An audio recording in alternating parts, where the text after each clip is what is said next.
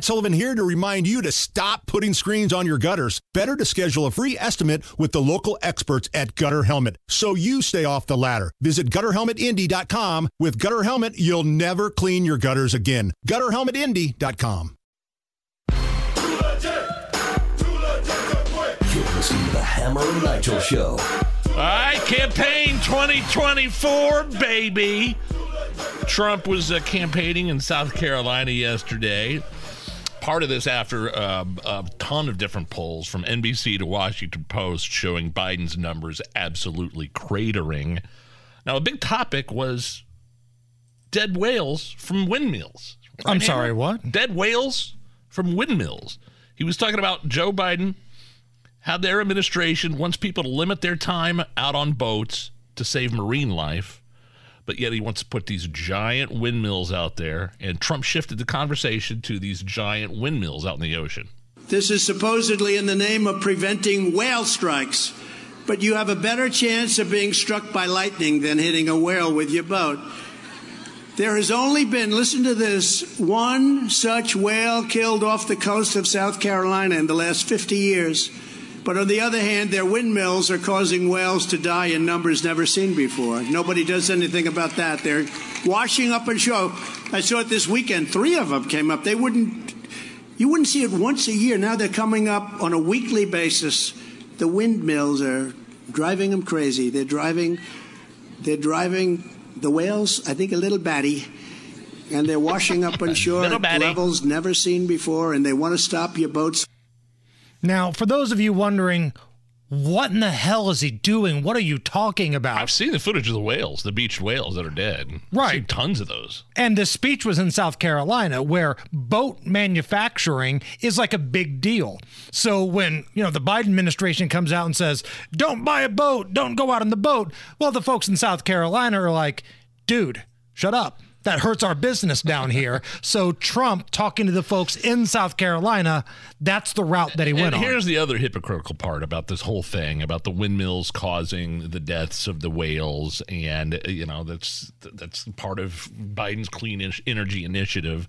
And the Biden administration planning to scale back Gulf oil lease sales to protect the whale species, while simultaneously killing whales because of the windmills. A judge, by the way, this is something we mentioned a couple of weeks ago. We've been talking about how Biden is cutting back on the oil leases, canceling a bunch of oil leases, but a judge has blocked Biden's plan to back off the Gulf oil lease sales to protect the whale species. So that's like a little a piece of good news there, is that judges are saying, no, you can't just cancel these oil leases.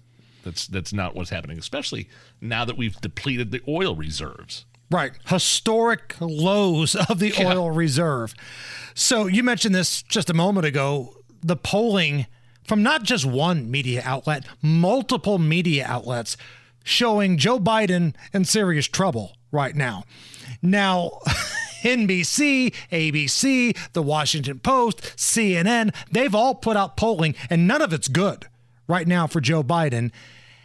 I wonder if he's aware that his polling is bad, because just over a year ago, I don't know what staffers were telling him his numbers were good, because they've never been great. But maybe a year ago, they were a little bit better. Listen to how cocky and Joe Biden was back in, I think this was June of last year. Mr. President, what's your message to Democrats who don't want you to run again?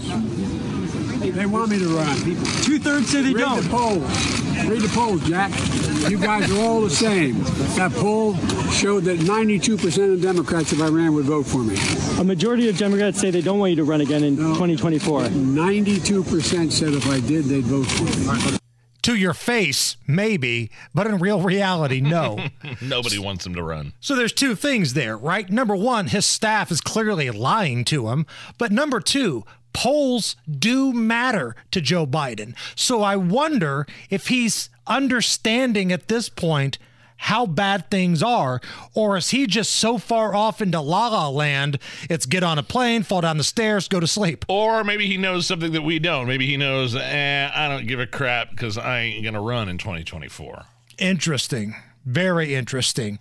Don Jr. was on Newsmax yesterday talking a little bit about the bad polling of his father's rival, Joe Biden. His policies are a disaster for them. They're a disaster for working class Americans. They're a disaster for anyone other than Zelensky and the Ukrainian oligarch class that they want to prop up with billions and billions of more U.S. taxpayer dollars. It never ends. We're literally funding their first responders. We can't take care of our own Americans first. They want to fund 57,000 of them over there. We're funding their entrepreneurs in the Ukraine. What about American entrepreneurs? This is Democrat policy. It's absolutely asinine, and that's why he's falling in the polls. So much so that the Washington Post wasn't happy with the results because they're used to trying to create the results that they want, that they want to change the way that they do polling because they weren't happy with the result because the result doesn't fit their and the D.C. establishment desired narrative. The Washington Post angle that they walked back their own poll is really telling. Yeah, here's our poll, but we're actually full of crap. I mean, that just destroys your credibility as a news organization. And it shows how biased they really are. The poll showed Biden having his panties kicked in, and, well, they couldn't have that. It must be an outlier because everybody loves Joe Biden, right? Because things are going so well. In that same interview, Donald Trump Jr. addressing why his old man will not be part of the debate tomorrow. Ron DeSantis, basically, by many accounts, polling in the single digits. Everyone else basically polling in low single digits or mid single digits. Do you allow those people unfettered access for 3 hours to crap all over you? It makes no sense. I mean, you could do it, but you'd be stupid. I mean, and it's not that his record couldn't stand because all of the things that they say they're going to do that are resonating with the people are things that Donald Trump has already actually done. There's one thing in politics, we hear a lot of it, talk. You know, everyone said, oh, yeah, we'll move the embassy. Everyone said we'll bring back manufacturing. Everyone said we're going to fight China. We're going to create peace in the Middle East. I mean, every politician in the history of time has talked about those things. Donald Trump's the only one that actually made that happen. I mean, I have to agree with him, Hammer. I know you and Rob Kendall got into it last Thursday on Off the Rails. Rob thinks it's his duty, Trump's duty, to get on stage and debate these other people. But from a political standpoint and strategy, I just don't understand why you do it. And same goes for Biden. He's not going to get on a stage with RFK Jr. He'd get destroyed. And he's so far ahead of him. Right. Even though his polls are cratering, I don't think more people would vote for RFK than they would Joe Biden in a primary. There's more of a chance that Biden just says, you know, pulling a Dennis Miller, I am out of here, you know, writes off the piece of paper, throws it up in the air, spins around in his chair, and here comes Gavin Newsom, or here comes Michelle Obama. Now, the debate tomorrow, I believe we will have here on 93 WIBC. Trump will not be part of it. He's going to be speaking to the striking auto workers in Michigan. We're going to ask Bill O'Reilly when he joins us a little bit later on, his thoughts on should Donald Trump be at this debate, or are you cool with him going to a swing state, maybe trying to win some people over? But it's pretty much the same cast of characters in the debate tomorrow that was there before, with the exception of Asa Hutchinson. He didn't qualify, meet the criteria. So you've got 7 people involved tomorrow: DeSantis, Ramaswamy, Nikki Haley, Mike Pence, Chris Christie, Tim Scott, and some dude named Doug.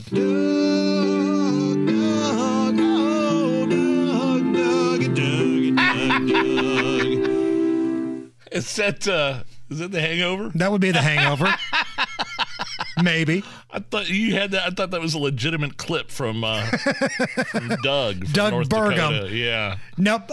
Debate tomorrow. You're going to have Donald Trump speaking in Michigan. A lot of action going on. We'll have it covered for you here at the Hammer and Nigel Show. One quick thing.